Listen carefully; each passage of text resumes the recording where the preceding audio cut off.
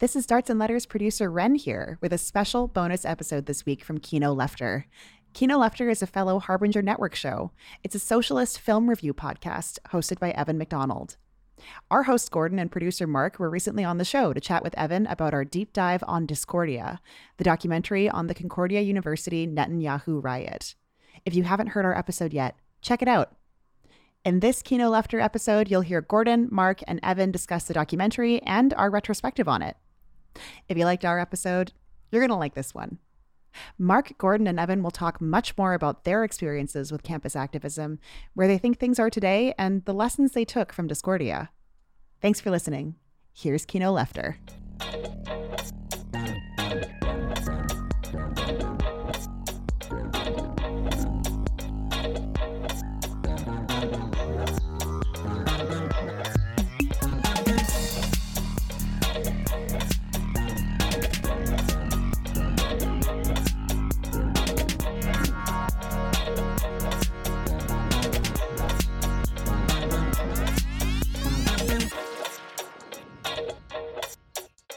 Pressure, Yeah, the pressure's really on. Oh my god. Okay. Let's see. I'm so stupid. I have my notes in Safari and then the show is open in Chrome. So that's just great. I'm very well prepared for this. Hello and welcome to the most important film podcast in Canada, Kino Lefter. It's the most important podcast about movies, and it's the most important podcast about socialism, the dimensions of student politics, what was going on at Concordia University in 2004, and other big questions. I'm your host, Evan at McDonald Tweets, and joining me today are two very special guests from a fellow Harbinger Media Network podcast, Darts and Letters. Sir. It's Gordon and Mark. Gordon, yes, how are you? I'm fantastic. I got a little nervous there when you started doing your intro because you kind of like tripped up at film, and I thought you were going to say the most important film and that we were filming this, and it was going to be like a really but that would be a fun twist for any podcast. Like this, your image will be broadcast to so many people. No, cinema verite. Yeah, absolutely. Mark, how's it going? Yes, good. Thank you. Yeah, I'm good. Thanks for having us, Evan. So if you haven't listened to Darts and Letters, what's the show all about? I've listened to a couple episodes, very fun show. So what's your niche? You got to have a niche in today's important world of discourse. I'd say that we're one of the few like well-made, maybe one of the only Canadian podcasts that's like a lefty take on academia. So really, we are a show that's about the politics of intellectual culture, expertise, academic institutions, scientists, and pseudo-intellectuals. So we do lots of different stuff. What we're about to talk to you about today relates to kind of a series that we're making that looks at student activism and the relationship between activism and academia more broadly, which is kind of a fraught relationship as you see in the film Discordia. It's going to be a fascinating series for sure. I'm excited to listen to it, as we'll discuss throughout this episode. I feel like everyone, unfortunately, some people are burdened with having a history of student activism or involvement with student government. So I'm excited to get into it further. But as you said, we are getting into the 2004 documentary Discordia, which you can a fun play on words, as we'll soon learn. So this is a documentary. It's just over an hour, so I would recommend to people watch the film because it is very interesting. And this is the summary that the National Film Board gives us because they did fund it, and you can watch it there for free. On September 9th, 2002, a scheduled appearance by former Israeli Prime Minister Benjamin Netanyahu sparked heated debate at Montreal's Concordia University. By the end of the day, the Concordia riot, in quotes, had made international news from CNN to Al Jazeera. The film documents the fallout from that eventful day, following three young campus activists as they negotiate the most formative years of their lives. Filmmakers Ben Edelman and Samir Malal jump into the fray with street-smart bravado and a handheld camera. Buoyed by the songs of hip-hop artist Buck 65, this film offers a tonic reflection on the current state of Canadian student activism and the enduring value of tolerance. I would agree with that. I think that is what the film covers. But that's spot on. But yeah, you folks came to me to talk about this film. I had never seen it before, but as I was talking about earlier, I am unfortunately very well versed in the world of student politics. Some listeners may know this, others may not. I did work for 2 years in the Alberta student movement in various roles, but I am intimately familiar, at least with the Western Canadian experience of the travails and pressures and tomfoolery associated with student activism, student government. So I'm curious as to what brought you two to this film. Well, like you, I had actually not seen this film until I think maybe it was like October or something like that. It came as a real shock to me that I hadn't seen it, because I actually was involved in Israel-Palestine activism at the University of British Columbia in Vancouver. And I'll talk a little bit about this story on our episode, which I encourage people to check out. But long story short, like, I was involved with SPHR, kind of more in solidarity with them through another campus group, a lefty campus group. And we donated money to what was then called the Canada Boat to Gaza. It was part of the flotilla. And what progressed after that looked a lot like what you see in Discordia, just like more chilled out because it's Vancouver. But, we had Hillel and this group called the Israeli Awareness Center running all these crazy smears about us. The student government blocked this donation. We were called anti-Semites. It culminated in this like 3-hour debate in student council with like 300 people there. There was warring petitions. Noam Chomsky wrote a petition in defense of us. David Frum in the National Post wrote a column about how we were Hamas thugs. And I feel like politically, my sort of commitment to political activism in media was really like forged in the crucible of this moment, which in the grand scheme of things, it was kind of inconsequential because the boat actually was intercepted by the Israeli Navy, so it never made it. The $700 did make it as a donation, although the student government, because they were so worried and so cautious and right-wing, spent $13,000 in legal fees evaluating the implications of the $700 donation. Wow. Anyways, there may have been a CSIS investigation about whether or not we were terrorists. Because they did inquire. I'm not sure if that ever went anywhere. But yeah, I was thinking about this. I saw the movie. I'm like, wow, this looks a lot like me and my comrades, but also my enemies. And given kind of what it meant for me, after that whole episode, I ran for vice president. The president of SPHR, Omar, my friend, ran for president. We both lost, unfortunately. But then I got a column. Then I got a radio show, then I got a podcast, and here we are. And so I saw this and I was like, oh my God, where did these people go? Because what they went through, as we'll talk about, and as you'll see in the movie if you watch it, is so much more intense than what I went through. I mean, people called me names and there were petitions and people yelled, but I wasn't arrested or expelled or anything like that. So I was curious and I just wanted to see, like, what does student activism mean for people? Like the image of Gord as a Hamas thug. My way to the film, I hadn't thought about it in a long time. I'm a little older than you guys, I think. I think the exact same age as all the people in the movie. So all the people we interviewed for this doc and the guys in the movie. So yeah, my involvement in activism up until that point was pretty piecemeal when I was a student. So I wasn't involved as much of either of you guys. But I had been to the NAFTA protests Zleya, I remember in French, not in English, in Quebec City in, 2000 or 1999? Free Trade Area of the Americas, the FTAA. And that, I think, was not a catalyst for everything going pretty radical at Concordia, but it was one of the events that I think did kind of bring a lot of the activists together, who then went on to form a very lefty student government that then went on to be in power at the time that the whole Netanyahu thing went down. And a lot of the activists that I was trying to get a hold of for a documentary were people that I remember. I went to Guelph, and there was a guy named Tom Kiefer who had either graduated from Guelph and then gone to Concordia and gotten involved in politics there. But it was interesting because I remember they were my kind of cohort, and some of these guys were fairly big names Canada wide when I was an undergrad. So if you were in any way keyed into the activism scene, this was like the contemporary stuff that was happening.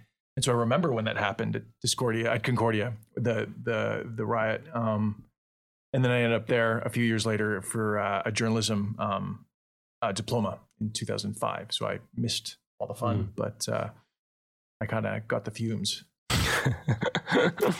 If only we could go back. Ugh, missed my opportunity to be involved with this. It's amazing too, because the film just, it's got that kind of gritty feel, that granular feel that kind of feels the late 90s, early 2000s.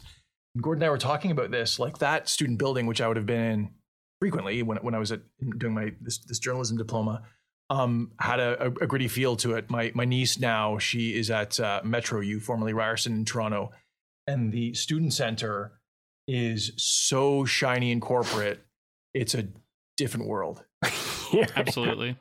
Yeah, I mean, UBC now looks like a mixed-use residential development in an upscale Vancouver suburb. It is all. I mean, it was always kind of like. I mean, it always had that reputation, but in actual fact, it was pretty ratty and run down. But I think Vancouver and UBC has a particular population of sort of wealthier kids that are there because they want to go to Whistler and things like that. And so it quickly sort of gentrified. But when I was there at UBC, it looked kind of exactly like Concordia. And I got to say, I mean, a year or two before I got involved in campus activism, we had this thing called the Knoll, which is basically just a mound, or just a little hill in the center of campus. And there was protests around there for various things, tuition increases, and then afterwards there was a development that was going to take the Knoll down. I was going to say, did they remove the Knoll? Yeah, they were going to remove the Knoll, and then all the lefty activists a year or two before I got there just kind of, stood on the Knoll as police beat them essentially, but the Knoll remained. But now it's just kind of part of this, what looks like a mall. Like half of it is even inside, so it doesn't look like it used to. Wow, the symbolism of the Knoll. Yeah. And of course, the Knoll, very important because a famous president was shot from there, but we don't have to get into it. So yeah, to speak a bit to the framing of this film. We open with our good friend Bibi Netanyahu, who's coming to Concordia, who's invited by the Jewish student group there, Hillel, which will follow throughout the conflict of the film. And this ended in a riot. I wasn't terribly familiar with the Concordia riot. It feels like, in terms of student politics, it feels like from ancient times, from a different planet, from what I was well versed in. And this becomes a news item that people are fascinated by. The organizers of this demonstration face sanctions from the university and criminal charges. Not very exciting. And we were talking sort of about aesthetics. This entire film is captured on a digital camcorder, and we get this early 2000s hip hop throughout the entire thing. And everyone is wearing the most 2002 outfits of all time. The little hats, everyone's in black or leather jackets, everything's oversized. And I have to say, as a snapshot of time, hyper accurate. There is a hyper realism going on here. And we were joking about cinema verite earlier, but the film does have the feeling of you're walking through the hallways with these people, and even the sort of push and pull of, people are on camera, so there might be some element of performance versus capturing people at sensitive moments. It does have an interesting, in terms of a film, it does have that interesting documentary style. And occasionally you hear the voices of the people behind the camera, and then it's like, oh, everyone involved, they're just kids. They're just, embroiled in this conflict that, is so beyond their control, and the stakes of which, who's to say, the argumentative battlefield, like Aaron says near the end of the film, shaped by people who are not them. Yes. And shaped by forces beyond their control. So, yeah, filmically, I was very interested in what this was doing. But it really epitomizes an ONF National Film Board movie in a way, doesn't it? Like the direct cinema documentaries that were the sort of bread and butter of the ONF for the NFB for the 60s and 70s, and then these two kids come and sort of perfect it in the early 2000s. Yeah, the backstory behind the actual making of it, and we talked to Ben and Samir, the co-directors of it, in our episode, is kind of interesting. They're both like fresh out of school, like so fresh. I'm talking about like Samir graduated the year before, and so he knew Aaron Mate, who's like one of the protagonists of the film. And when I asked him about how he got all those fascinating scenes, he's just like, I just stuck around. Like they all knew me, and it wasn't really even that unusual. We went for drinks afterwards and that sort of thing. So I think it's kind of the only it can't really happen. A movie like this couldn't really happen today. That's another thing we talk about. I mean, for a bunch of reasons, because the directors are older, but because I think all the institutions involved, including the NFB and Concordia, would be much more cautious, much more litigious, much more like, what you're gonna have a film crew like hanging out with these students, like that just wouldn't really fly. So it's a snapshot. I don't know that we'll ever get one quite like it, which is why I thought it was such a fascinating movie. Yeah, we won't get it in this form. Now when we get it, it's long Instagram posts or TikToks taking each other down, and then you have to research the beefs involved. So we won't get, an NFB documentary. Yeah. Exactly. And I feel like the point of view of this film is what, makes it strong, is that it doesn't have a sense of being like above the characters. It feels like it's generated from their world. Like there isn't a sort of, it's very sincere. Like, you get to follow the emotional journey of the documentary subjects. So I think that was one thing that I really respected about it. So we can talk a bit more about sort of the events of the plot of it. There's a window that breaks at the beginning of this film, which will go on to anchor some of the conflict in the future. And first of all, as like someone who, is used to seeing student protests and everything, especially in Quebec, a lot of folks coming out for this, which is great. Love to see big crowds of students caring about things. And a window breaks, and I love the cops in this. Like, it's always an easy go-to visual thing, but whatever side the cops are on, generally not the side that I want to be on in terms of, right side of history, challenging power and everything else. And they just hang out with their billy clubs and wait to arrest people. One of them is like hitting against the window, waiting for people to go away, which is excellent. Good work, everyone. And then we do have this, like the central conflict is sort of spelled out between Arab and Jewish students over the topic of Israel and the human rights abuses that Palestinians suffer there. And I think that, and Aaron has an interesting sort of arc throughout this where he is very unhappy with the protest, and he's this concern about tolerance and freedom of speech runs throughout the entire film. So I was curious, how did you feel about the opening of the film and sort of our introduction to these conflicts that will run throughout? Yeah, I mean, a lot to say about those debates. I mean, one of the things that I want to add that Mark did a really, really good job uncovering is some of the backstory behind the event itself, in the way that it was kind of organized as a show of force by Israeli activists on campus, but then also the police who, I don't know, there's like dozens of them, maybe hundreds, and they have this plan to sort of like keep everyone away and corral them through this one door, and great strategic police work because they just don't understand the campus at all, because there was another door to a cafe that I guess they thought was maybe just a cafe, but if you walk through that cafe, there's another set of doors that leads into the main building. So if you could picture the geography of it, basically what happens is the students realized, oh, they're trying to corral us, but they don't know what the fuck they're doing. This door is open. Let's go this way. So they walk in, and then they're behind the police. And so, or in front of the police rather. And the police get really caught off guard by this and then just start bashing people's heads in, essentially.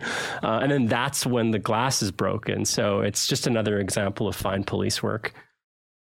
I support them. I think they're doing an outstanding job, and they need to keep defending former/current/former Israeli politicians' right to speak at the Concordia campus.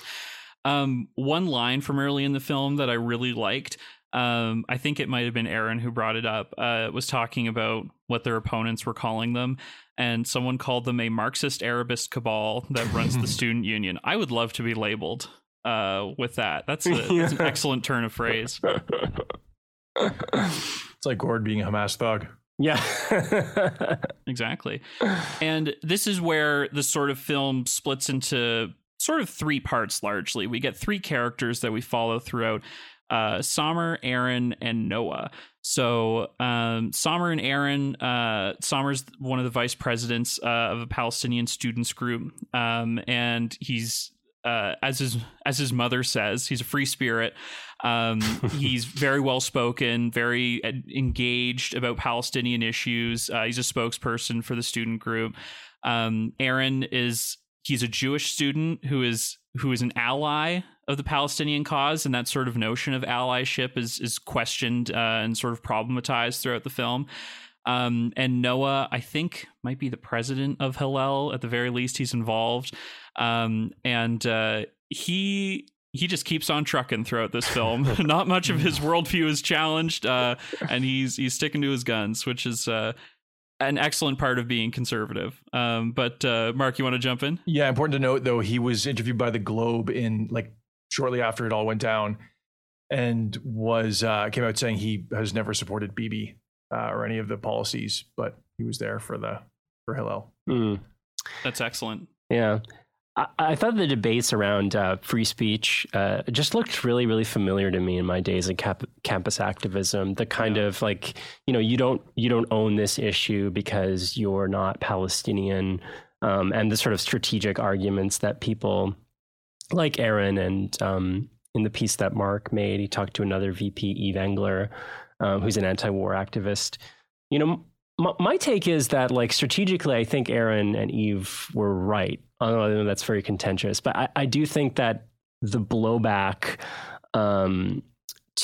against the campus activists, the left slate of the Concordia Student Union and SPHR, the blowback was intense. And we could talk a little bit more about this later, but the end of the film is essentially them all getting voted out. And there's a real kind of nadir of campus activism, at least for a little while. This slate called Evolution, Not Revolution, wins, essentially on a platform of depoliticizing the campus. They're like, let's all just get along, folks. Why are we doing this political stuff? So anyways, yeah, but part of the reason why I liked it so much is I remember having debates like that myself. Well, I mean, we've had episodes this year where you've talked about Trump getting deplatformed from Twitter or whatever. It's a pretty similar, just sort of a corollary of the things that we're talking about today. Yeah, exactly. Sort of the aggrieved, inflaming the sense of grievance of your opposition, I think, and obviously very cynically exploited. The newspaper articles afterwards that said comparing this to Kristallnacht and things like that from right-wing papers. I mean, it's crazy, but it's going to happen. Yeah. If you give them a lot to grab onto, they're going to take it for all it's worth.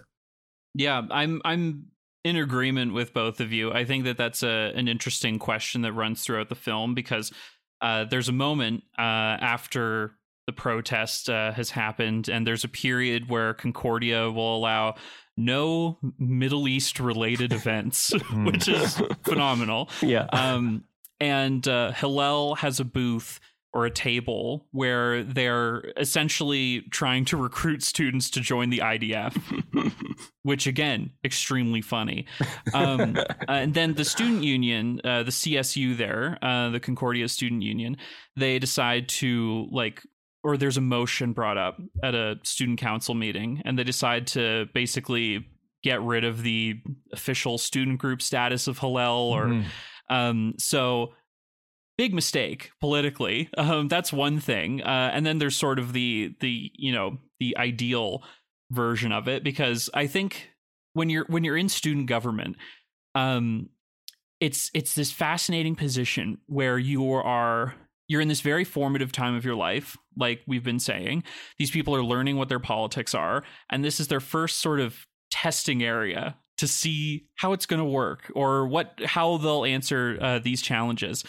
And it's fascinating when you give these people power, and like Aaron calls them like authoritarian, which I think is funny, maybe a bit extreme to call a student union authoritarian. But the center of it is like, oh, we have this power to punish this student group for doing something questionable, so we're going to use it.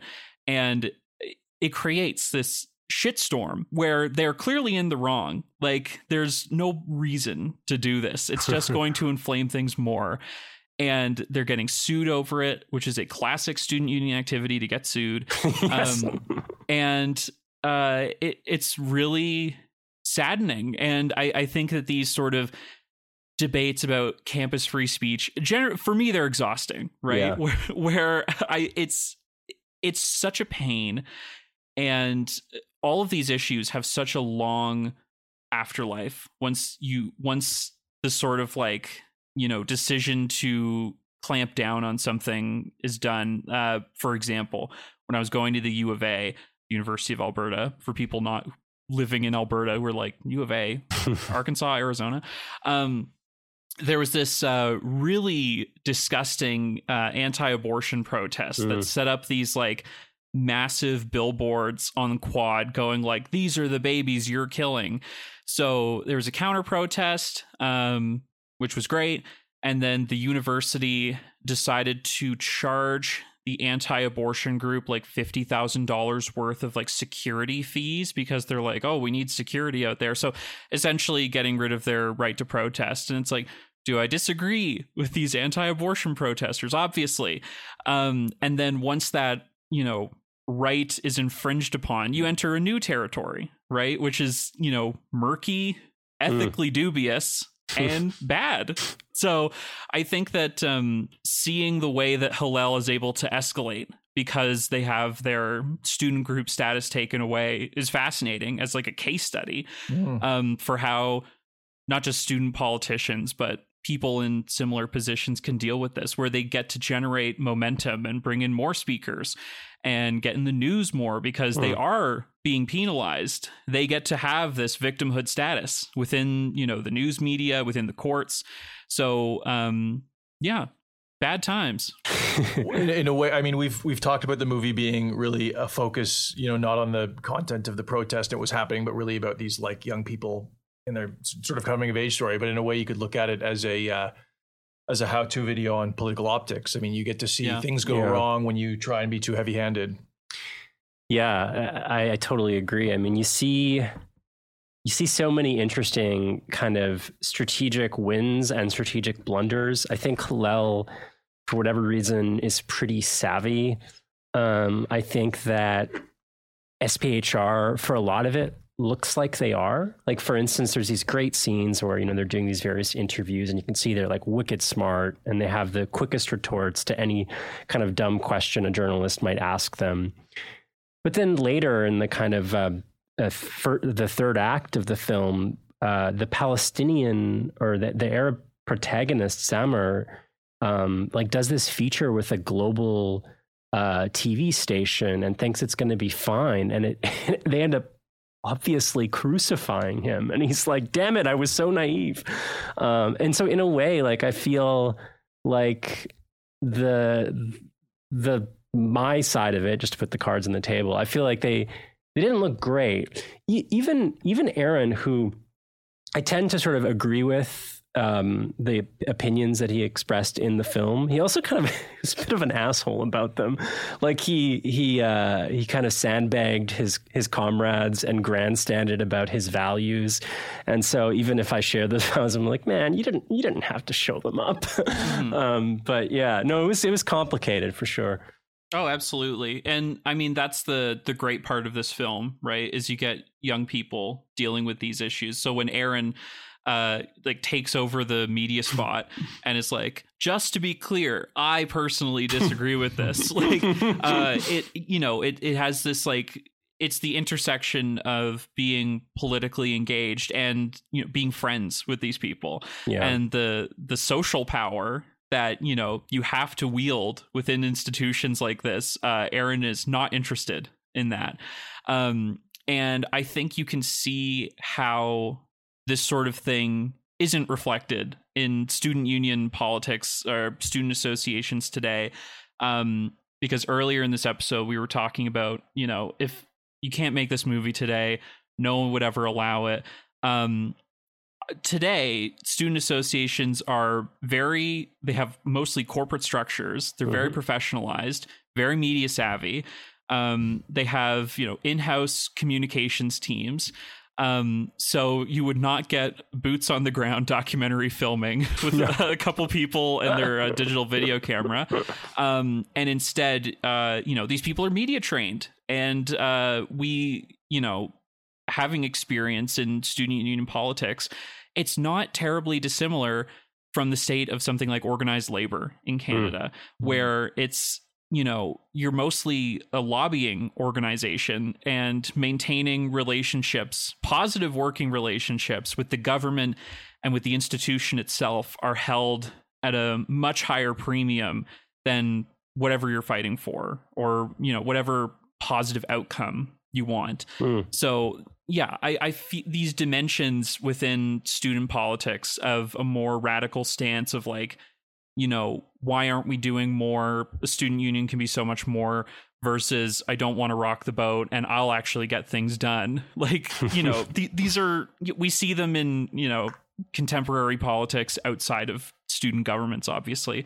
So what did you think about sort of that push and pull of, and I mean, it's said brilliantly in like the names of the slates. It's fantastic. Clean slate versus evolution, not revolution. This sort of like inherent conservatism to student politics, which, you know, we experience a lot in Alberta. To some extent, you don't experience it in Quebec, but I feel like it comes and goes. So what did you think of that dimension of the film?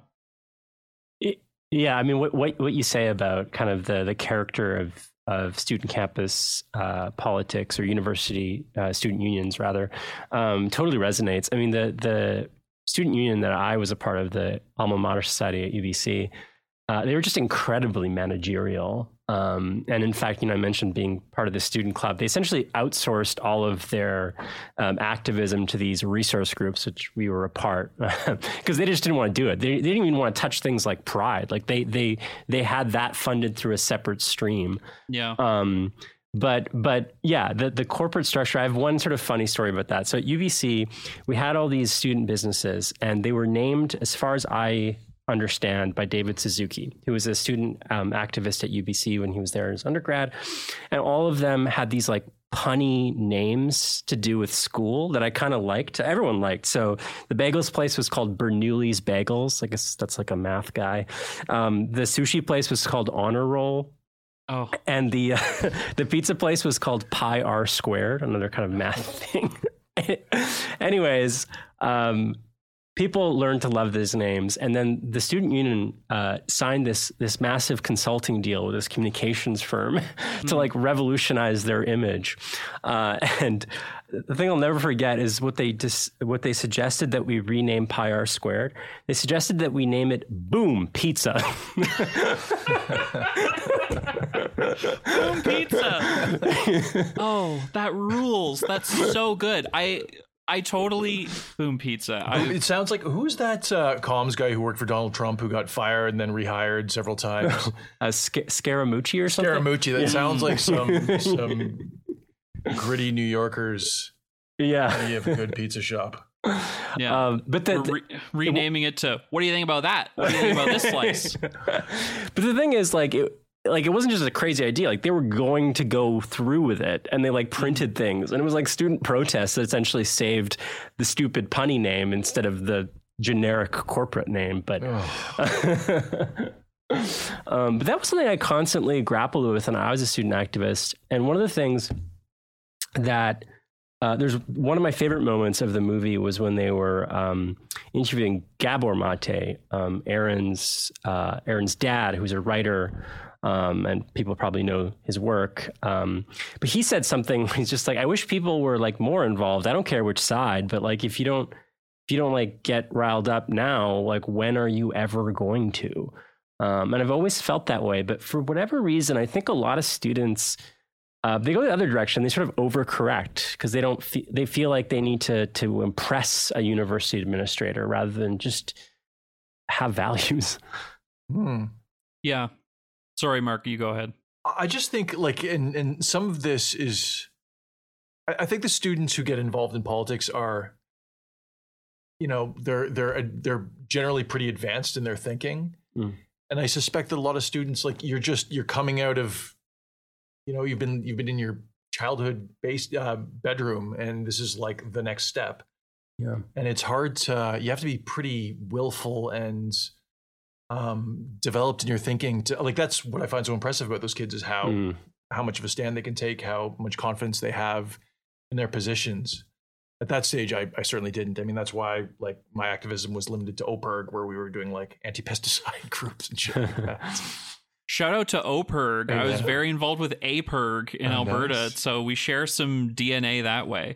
But I think the depoliticizing energy on campus was so saddening. But I mean, so many people have talked about why this is the case. Like I remember Mark Fisher and Capitalist Realism. He was talking about, comparing students in the UK and France, and why in France students feel empowered to protest because they can feel that change is possible through political action. In the UK, people are so downtrodden and too busy being mentally ill and poor at school and obsessed with success and that sort of like validation that the academy provides, that they're not interested in politics.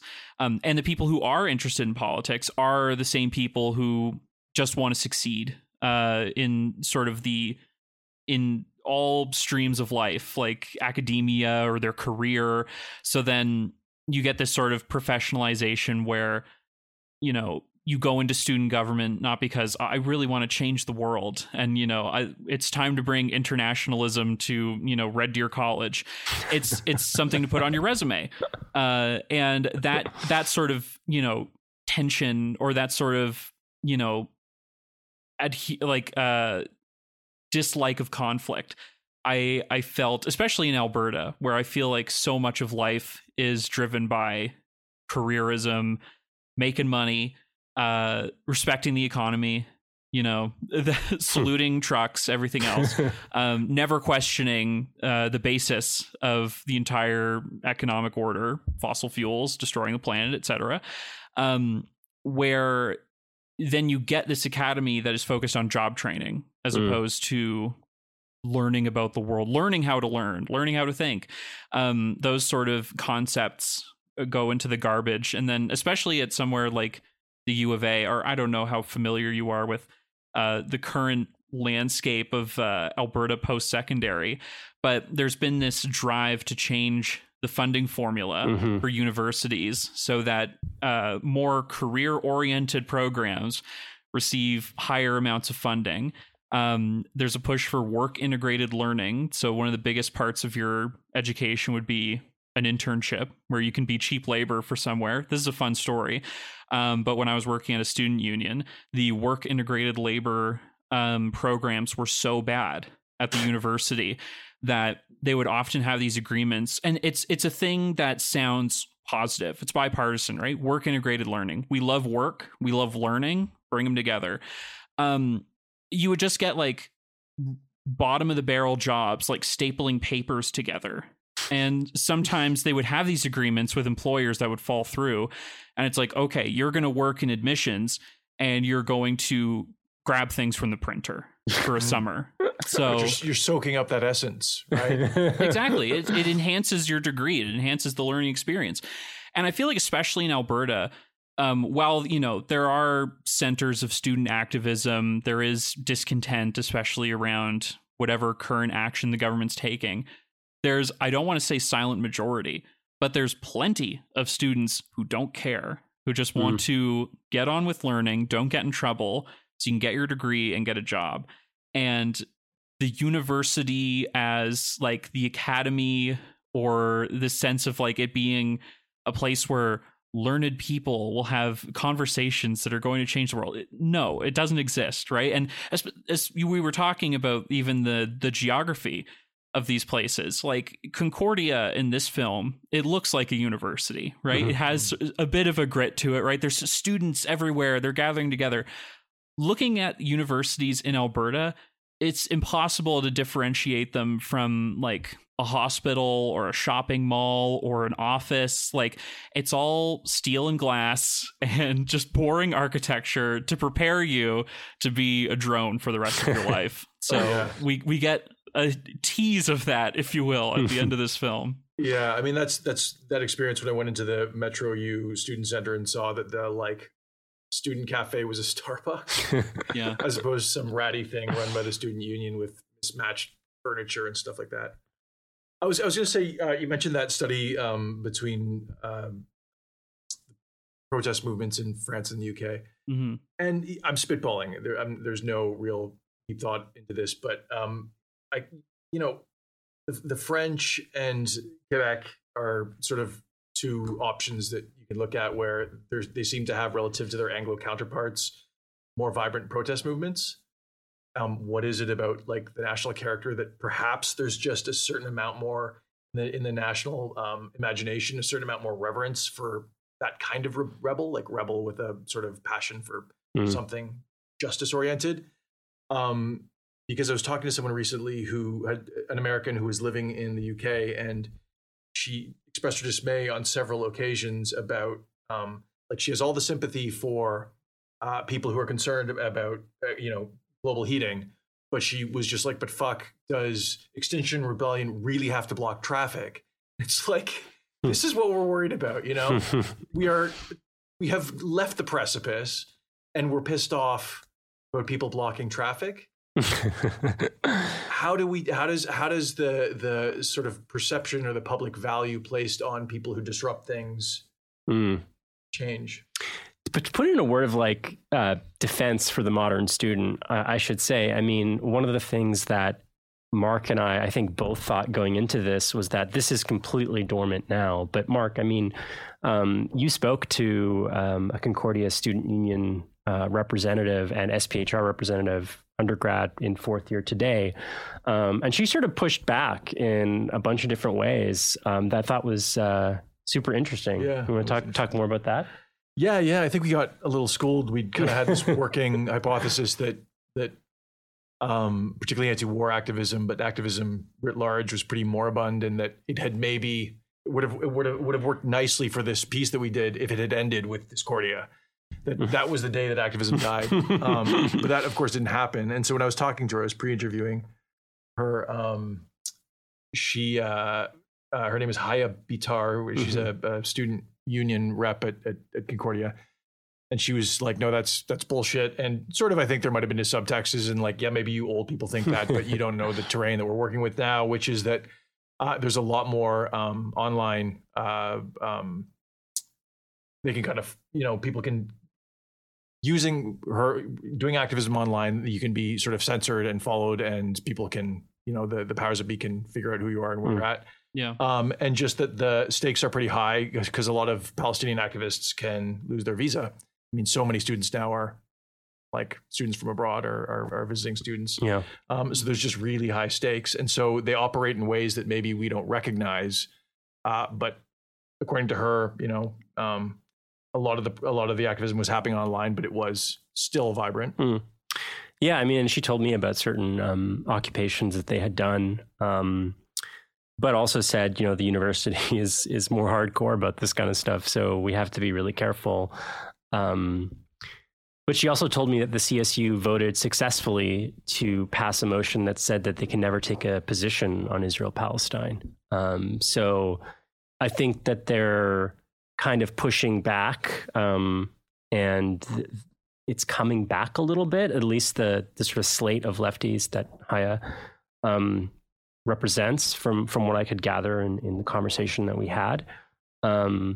But yeah, I mean, she had optimism, but also sort of conceded, like, maybe I'm just being optimistic because you have to be, which I think is a totally fair point. Yeah. And there's different dimensions. And I appreciate what you were saying about how she was speaking to, digital activism and also the precarity that students find themselves in, right? Because I feel like the costs of, being vocal or being militant about these issues can be dire, especially with universities that, have crisis management teams and it can call their own campus police or the regular police to oust you from school. It feels like it's this Leviathan, right, that students have to face, and you're so overburdened with schoolwork and all these other responsibilities that it's like, how do I slot myself in? And especially in Alberta, like there's movement on like some issues that you see every once in a while. But I feel like tensions around like, Israel, Palestine, like, there hasn't been something like that in Alberta. So there's nothing to compare it to. But there are like Palestinian student groups, obviously, at like most major universities, putting on programming or doing whatever. And then there's also this tension because in Alberta, there's this, the question of free speech on campus is a curious one that is often weaponized by the Alberta government, because one of the things that the United Conservative Party promised to bring in was, we're going to, campuses, free speech on campus is under attack. So every university in the province needs to come up with a free speech policy. And of course, then it's because, they referenced like maybe one group 10 years ago that was like, we're going to bring in the speaker from Israel and they were insulted. So now everyone needs to conform to this. And then how do those freedom of speech, quote unquote policies get, used against, students who are, speaking on issues like, Palestinian sovereignty or, climate change, or how disruptive can this free speech be until it's, policed internally by the universities? So, it feels like it's a difficult terrain to be in student politics. Like we were talking about what this film can be. It's almost like a case study of what not to do. But like that successful model of like, oh, here's where student activism can bring you. It's difficult to see sometimes. Like how do students who are really passionate about issues like score wins or push the conversation forward? Like it's a difficult spot that I think students today find themselves in. Yeah, and if there was any value placed on discord in society, and there is of course importance in it, people pushing in different directions, the sort of instrumentalization of education of students that you were just referring to before, Evan, is the opposite of that, right? It's like nothing that isn't going to result in a degree that can allow you to make money in the market once you're done school is worthwhile. So just get rid of it. Absolutely. Yeah. I mean, and on the free speech thing, I think one of the things that is interesting about the movie, it's not just about that debate, but basically every strategic debate that they have, none of them really know. They're all sort of figuring it out as they go along. But I remember like seeing, I definitely think there's a cultural change around free speech. A lot more people start talking about like speech as harm, which I don't necessarily agree with. But when you really look at the polling, like most students are pretty much in favor of people speaking. It tends to be exaggerated by the right. And I think one of the things that surprised me even about this story is that like all the people that Mark talked to that he could actually chase down, they all seem to be like generally in favor of Netanyahu speaking, including Rami, the Palestinian that you were able to find. He's like, yeah, this wasn't a free speech thing. Like, yeah, I wanted to ask him a question. I was okay with him speaking. It's just that they had this weird like screening thing where basically Palestinian activists couldn't show up. Mm-hmm. And then you saw in that movie the way that the press makes it an issue of free speech because they think that they can win on that, right? They think that they can paint all of the opponents as people that are against free speech, which isn't exactly right. But that gets replicated in every sort of campus free speech thing. Like, I think a lot of these events, like when a Milo or an Ann Coulter shows up, it's kind of staged. Like, they don't even really want to speak. And a lot of times, I know I've heard reporters that have reported on some of these things, and they've looked behind the like administrative elements of it, and they're like, well, the university said you had to do XYZ to plan an event, and they just didn't do it, and they wanted the event to get canceled. That happens all the time because they want to generate that conflict. Yeah, there's no, like, what are they going to say of substance at the university anyway? I am being censored. The powers that be hate me. It is like, people understand the dimensions of, free speech conflict that they'll experience when they go here. And these people make it their jobs to be distasteful. Yeah. And, they will go, they will not be able to speak, and they will become more popular. So it's the clout economy. It's all about clout. And that's it's fascinating, right? I think it's easier to locate yourself politically, especially if you're like one of these students, because it's like you can just slot into a career as being controversial influencer who is not allowed to speak at a university. And then also help Kanye West with his political campaign, as Milo was doing recently. So brave work. I was going to say, Elon Musk should maybe listen to this chat to help him think through his fiasco, his free speech fiasco on Twitter. Absolutely. But it is difficult to think about, right? Like, these students will have heard about the civil rights movement, where defenders of free speech were in the right, and they were doing that so that their movement could blossom and sustain and push forward. And then you've got all of these trolls who are like leveraging it with incredible success in the opposite direction. Mm. Yeah. The it's just, like you said, Evan, this is one of those conversations that's so frustrating. And I guess one of the things that makes it even more frustrating is to see that we're having the exact same conversation in the early 2000s. Like, it's not it hasn't gone away. It's been here for a long time. It will continue to persist. Yeah. The tolerance of our opponents and their rights to speak on trampling our rights. Yes. It's a excellent cycle that will not leave us anytime soon. Yeah. What else did we want to talk about? I'm trying to think of some of my favorite moments of the film.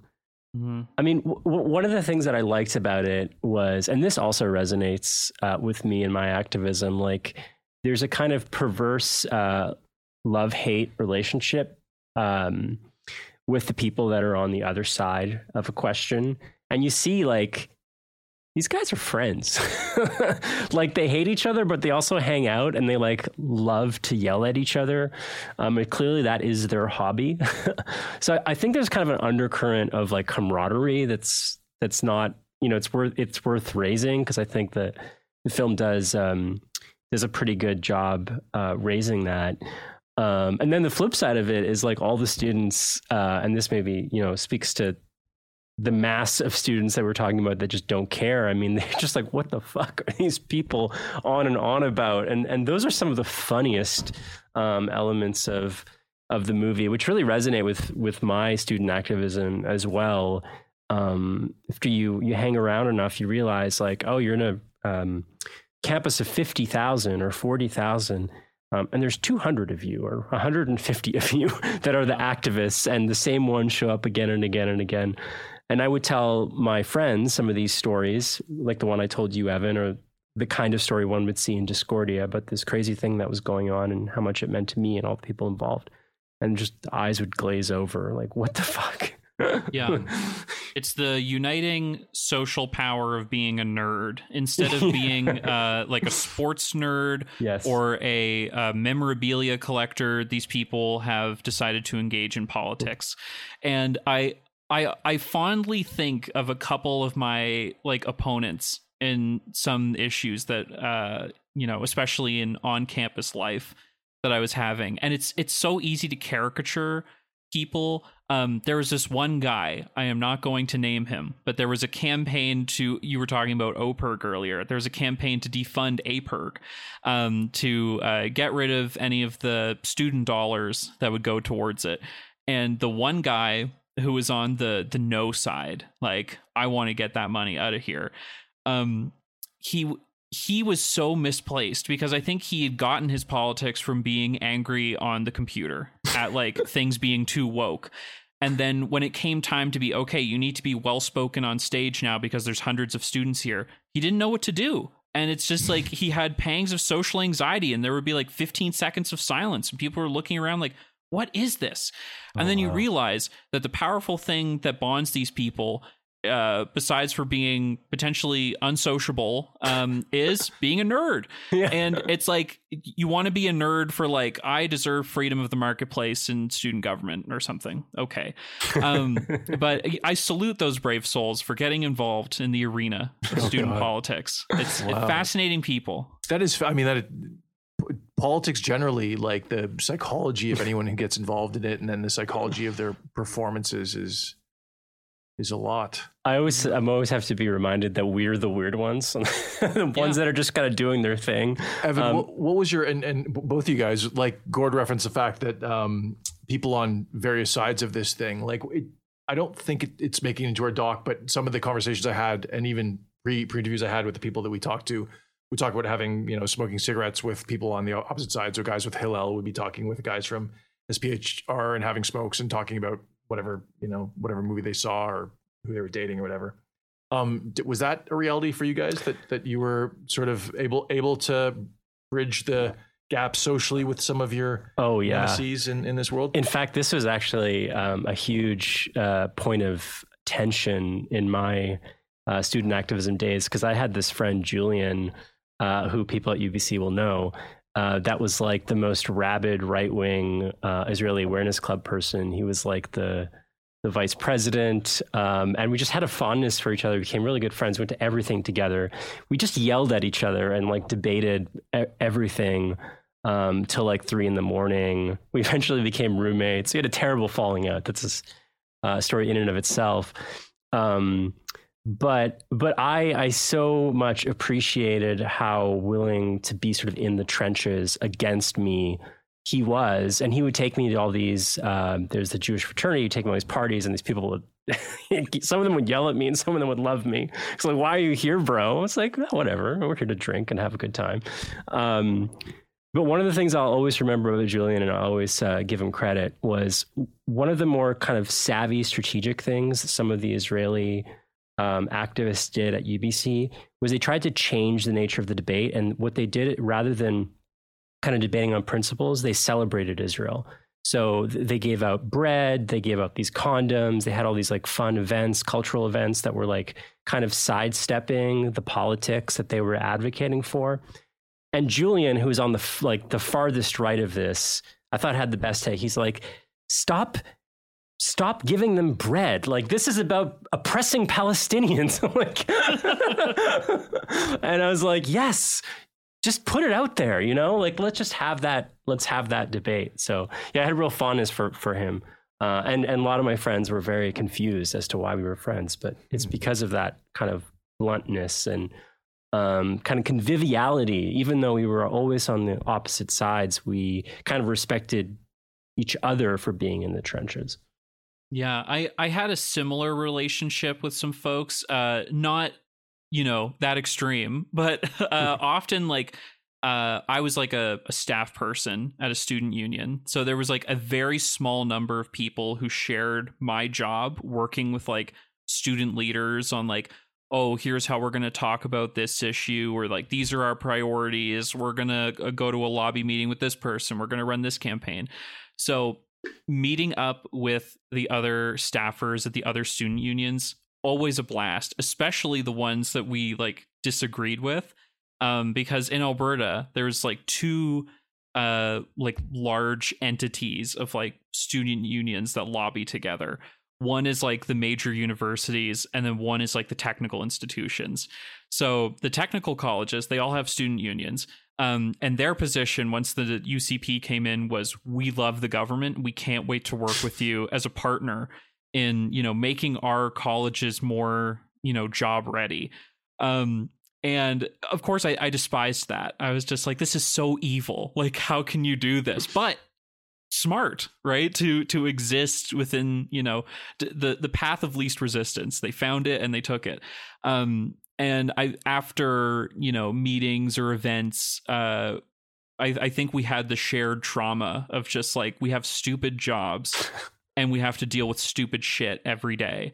And like the competing, egos of student leaders or whatever else. So it was fascinating. I really liked one approach that we took to our lobbying, because I don't know, the UCP, the United Conservative Party, if you don't live in Alberta, they would come out with like these huge statements like, we're going to change post-secondary, we're going to make it unbelievably worse, like we can't wait for you to experience this, and then slowing them down so much to the point where they have to reverse their positions. It's like, oh, look at all of these other jurisdictions and how they don't do the thing you're doing. Well, we'll support you on a couple things, but we disagree with these things. Like, fun stuff, like just bogging people down in so much tedium that they have to relent and give up on their plans. That's always a fun strategy. Takes a lot of research, but it's worth it. But yeah, I feel like I liked the sort of connection that Noah and Aaron have in this film, where they go out for coffee after Hillel has sued the CSU, and Noah is talking about how, I always thought Aaron was like this small, angry guy, and he still does. And he's like, well, he's just a politician. I'm not going to agree to what he wants. And then you realize that Noah's one ask to drop the suit was that the student union stops taking any like foreign policy stances, which this isn't really foreign policy, right? It's a student union that represents students who feel passionately about this issue. So it was that, and then apologizing, and then maybe we'll look into dropping the suit. And then ultimately you learn at the end of the film, like it's thrown out of court and Concordia needs to deal with it itself, because the court doesn't care. And I feel like, it's just it helps take the point of view a bit outside of the university, right? And people talk about this. So like, we go to Concordia, we think it's the center of the universe, and then from looking outside, it's like these issues seem kind of trivial, or with the distance of like age, it's like, oh my god, I was embroiled in all of this. So I thought that was pretty interesting. Yeah, one of the things that I kind of struggle with looking back at my activism, and also the activism that you see in Discordia, I think there's one of the things that the movie brings out is like, for some people, this is so personal. And that is certainly true. I am, certainly not Palestinian or Jewish. Mm-hmm. But at the same time, it is also spectacle. And I don't think anyone has any illusions that what they're doing on campus, no matter how effective, is like meaningfully going to change the illegal Israeli occupation and continued colonization of Palestine. And I think having like some level of recognition of the spectacle of it, being able to remove yourself ever so slightly, even if the issue is personal to you, is really helpful, because then you can have those interesting conversations. But it's obviously it's hard to do, and who am I to say?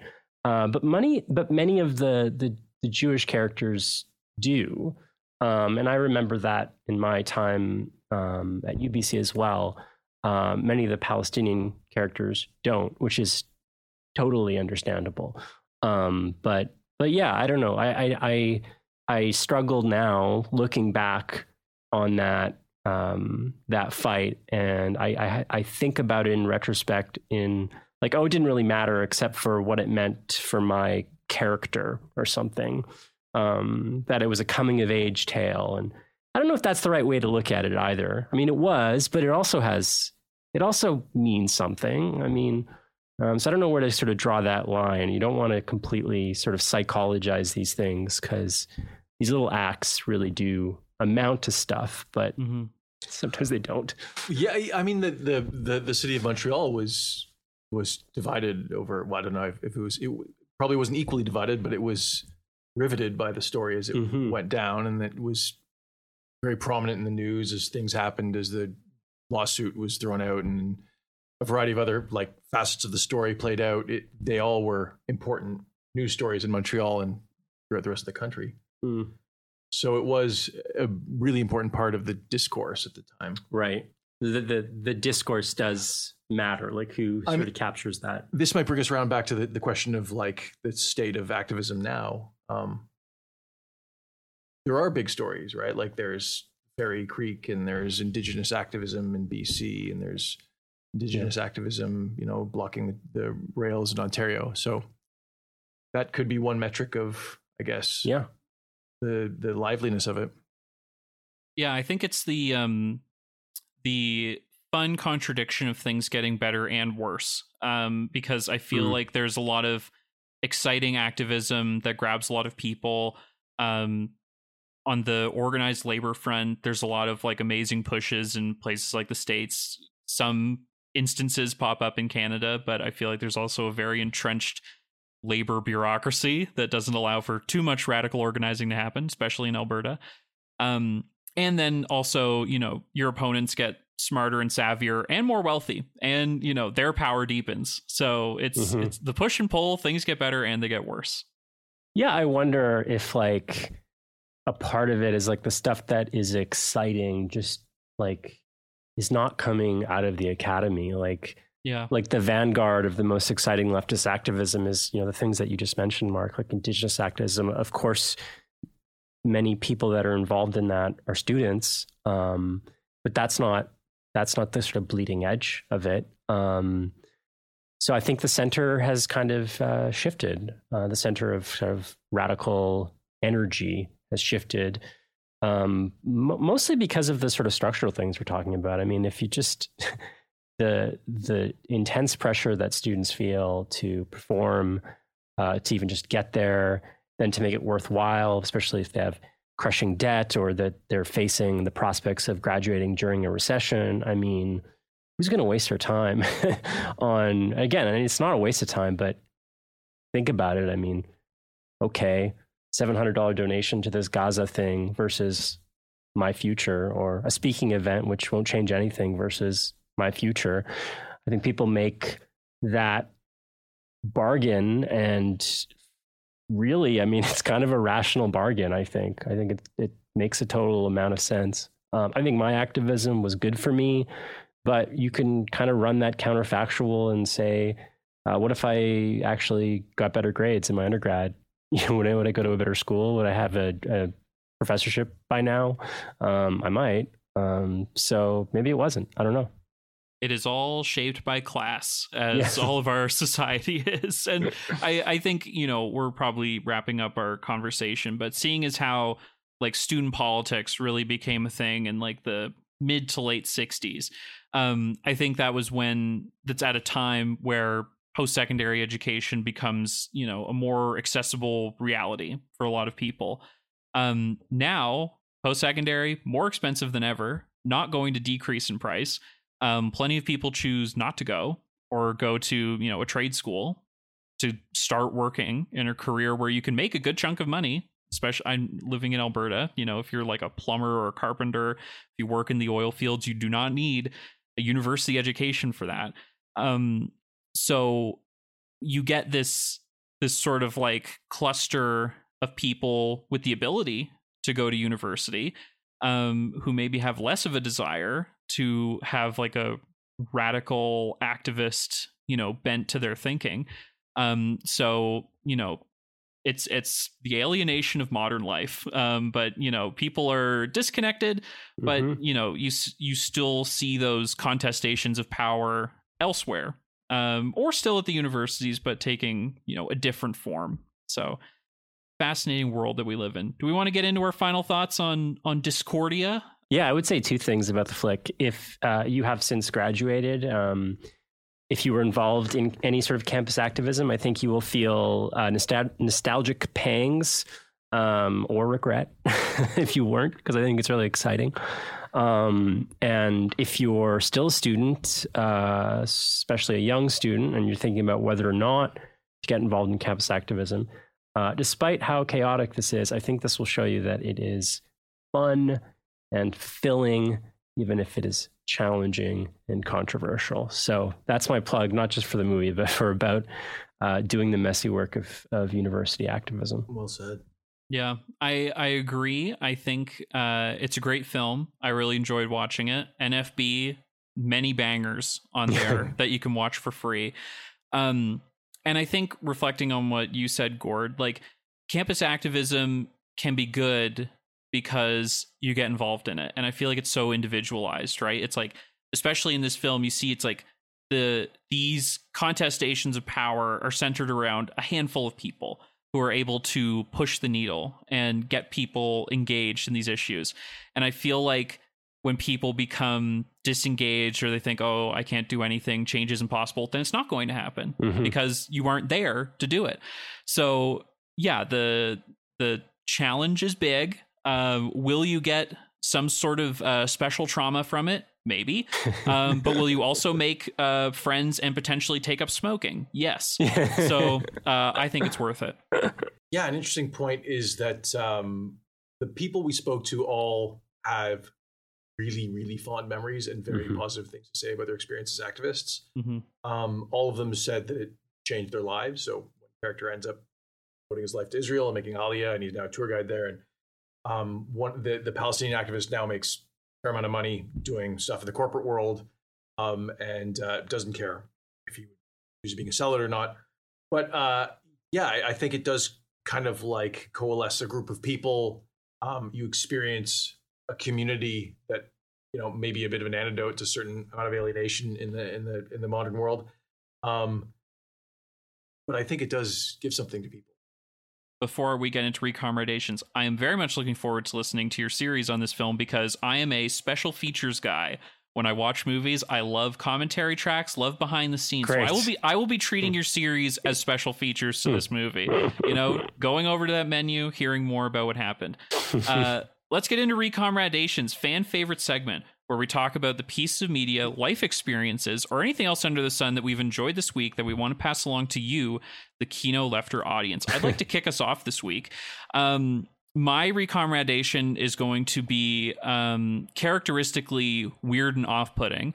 I have been on a YouTube rabbit hole recently I love finding white noise, just something that I can absolutely drown out the outside world, not literal white noise, but people talking about things that I have a kind of interest in, but I don't really need to hear the details. I've been loving being really invested in the world of action figure YouTubers.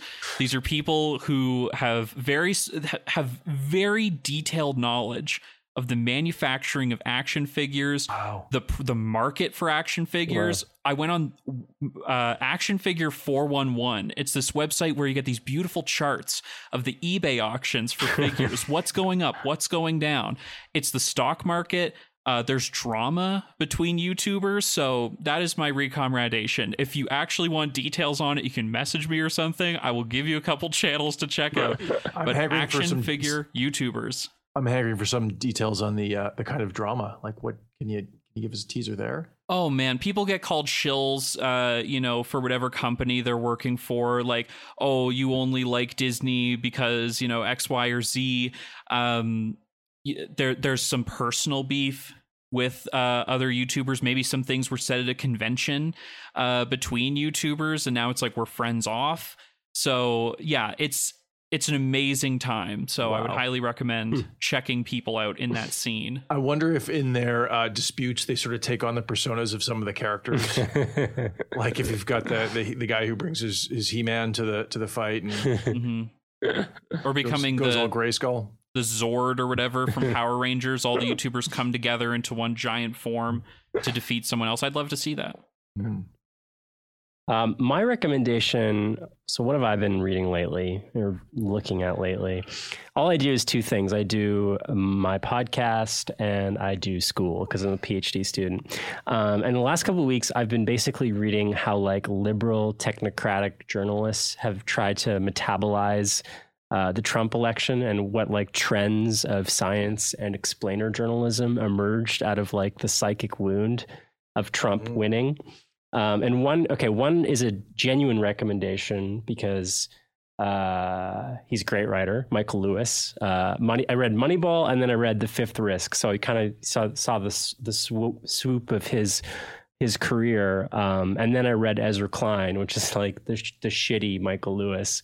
Oh yeah. But basically, okay, so you've got Michael Lewis, who's like, I love experts, they're going to revolutionize baseball. Then Trump wins, and suddenly it becomes, why is everyone so irrational? I have to like embrace behavioral science, and like, why are all our brains broken? So I read The Fifth Risk lately, which was a good book, but I hate him because I love him as a writer, but we did not see eye to eye.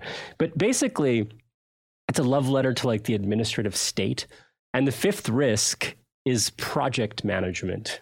So basically, it's a book about how like we've gotten bad at project management, and that's the downfall of democracy. And so this gives you a sense of like the blinkered political imagination of our premier kind of liberal journalists, which is such a good read. Policy failure is bad product management. Yeah, exactly. So the project management refers to this like person in the Department of Energy who was planning the cleanup of the Hanford nuclear site, and they were cutting like some of the budget for that project, and Hanford was one of the Manhattan Project sites. And so his takeaway from like, what does this story tell us, is not that Hanford like deliberately poisoned people. They did all these experiments on people nearby. They like threw toxic waste without any sort of care about how to store it. They dispossessed indigenous populations. The administrative state did all these terrible things, and that's just not in the story. It's like, oh, how are we managing the fixing of this? Anyways, I would put the plug in for Michael Lewis, even though I hate him. Read Ezra Klein, though. I mean, his book, I gotta say, there wasn't enough talk when this came out, the one on polarization. This is like liberal phrenology. I was like steaming after reading it. It's like trying to explain every political conflict through biological differences, essentially. Ooh, that's so weird, because he went head to head with Murray, right? What's his nuts? No, about Murray, but yeah. The podcaster. Was it Sam Harris? Sam Harris. Yeah. He went head to head with him. I mean, taking the opposite side. Yet he quotes this guy, the biology of political differences, all these sort of character types, psychological traits of like conservatives love with purity, that kind of research, and all sorts of things about what our like background informs how we approach politics. So this is how they're metabolizing their political defeat. So I've been reading that recently. Not healthy. No. Lord, that's Health Canada should be issuing some kind of guidelines for you. I actually thought you meant we could literally say anything in this segment, so I wasn't ready for a recommendation. Although I do have a recommendation. I just read Ursula Le Guin's The Dispossessed. Oh, wonderful. Holy shit, that is a good book. Mm-hmm. I was sad to finish it. It's like a sort of a weird treatise on anarchism, but the sort of background, the backdrop of it, this weird desert planet, and then this fellow from this anarchist. Anyway, I'm not going to describe the book, but it's an excellent book. Give it a go. Jay, our resident sci-fi, Jay Coburn, our resident sci-fi expert, has given it, I think, a very, very forceful thumbs up as well. Great. So the yarn I was going to tell was that my partner is pregnant, and we went today to a ultrasound clinic, and her ultrasound technician was not particularly friendly. And so I was invited in afterwards just to look at the baby in that sort of on a monitor, the ultrasound image. And I said, "Is it healthy?" And the ultrasound person said, "Yes, for now." Wonderful. What a great thing to hear. Highlight of the day. I have a story similar to that. One of my good friends had testicular cancer, and they caught it early, luckily, but they had to remove one of his testicles, and when he was in the doctor's office and the surgeon came, or I can't remember if it was the surgeon or the doctor, but whoever this person was, they were tasked with describing the procedure to him and all of its details. And he started the story by, okay, so to get the ball rolling, here's what we do. but it was one of those unintentional puns. Oh, I thought he was just a merciless dad joke. No. I heard. That's fantastic. I do have one funny ultrasound story. My cousin is pregnant. One of my cousins, people have a bunch of cousins. And she got her ultrasound done, and the ultrasound technician got the sex of the baby wrong. They came back a couple weeks later and said, oops, it's actually going to be this. So I love medical science, and I salute every single person who can tell me with definitive certainty what's going on. I'm not in an anti-science mood, but listeners of the show will know my mom had a bit of a health emergency over the holidays, so I had to deal with plenty of folks who were not the most helpful. Occasionally, some very helpful people. So I have an axe to grind. Who's to say? But Gordon Mark, thank you so much for coming on the podcast. It was absolutely lovely talking with you. Can people follow you on the computer, and where can they hear more of your stuff? Absolutely. If you want to check out Darts and Letters, subscribe today. We are wherever you will find your podcasts, or just at dartsandletters.ca. You can find my occasional musings on Twitter at Gordon Caddick, Gordon. My musings are don't even reach the bar of occasional. I'm more of a lurker, but I'm at Mark Apollonio. Terrific. Thank you so much for coming on. Kino Lefter is a proud member of the Harbinger Media Network. You can find great leftist Canadian podcasts like Big Shiny Takes, 49th Parahell, Le Plancher de Vache, Habiti Please, Alberta Advantage, Tech Won't Save Us, and the Progress Report on the network.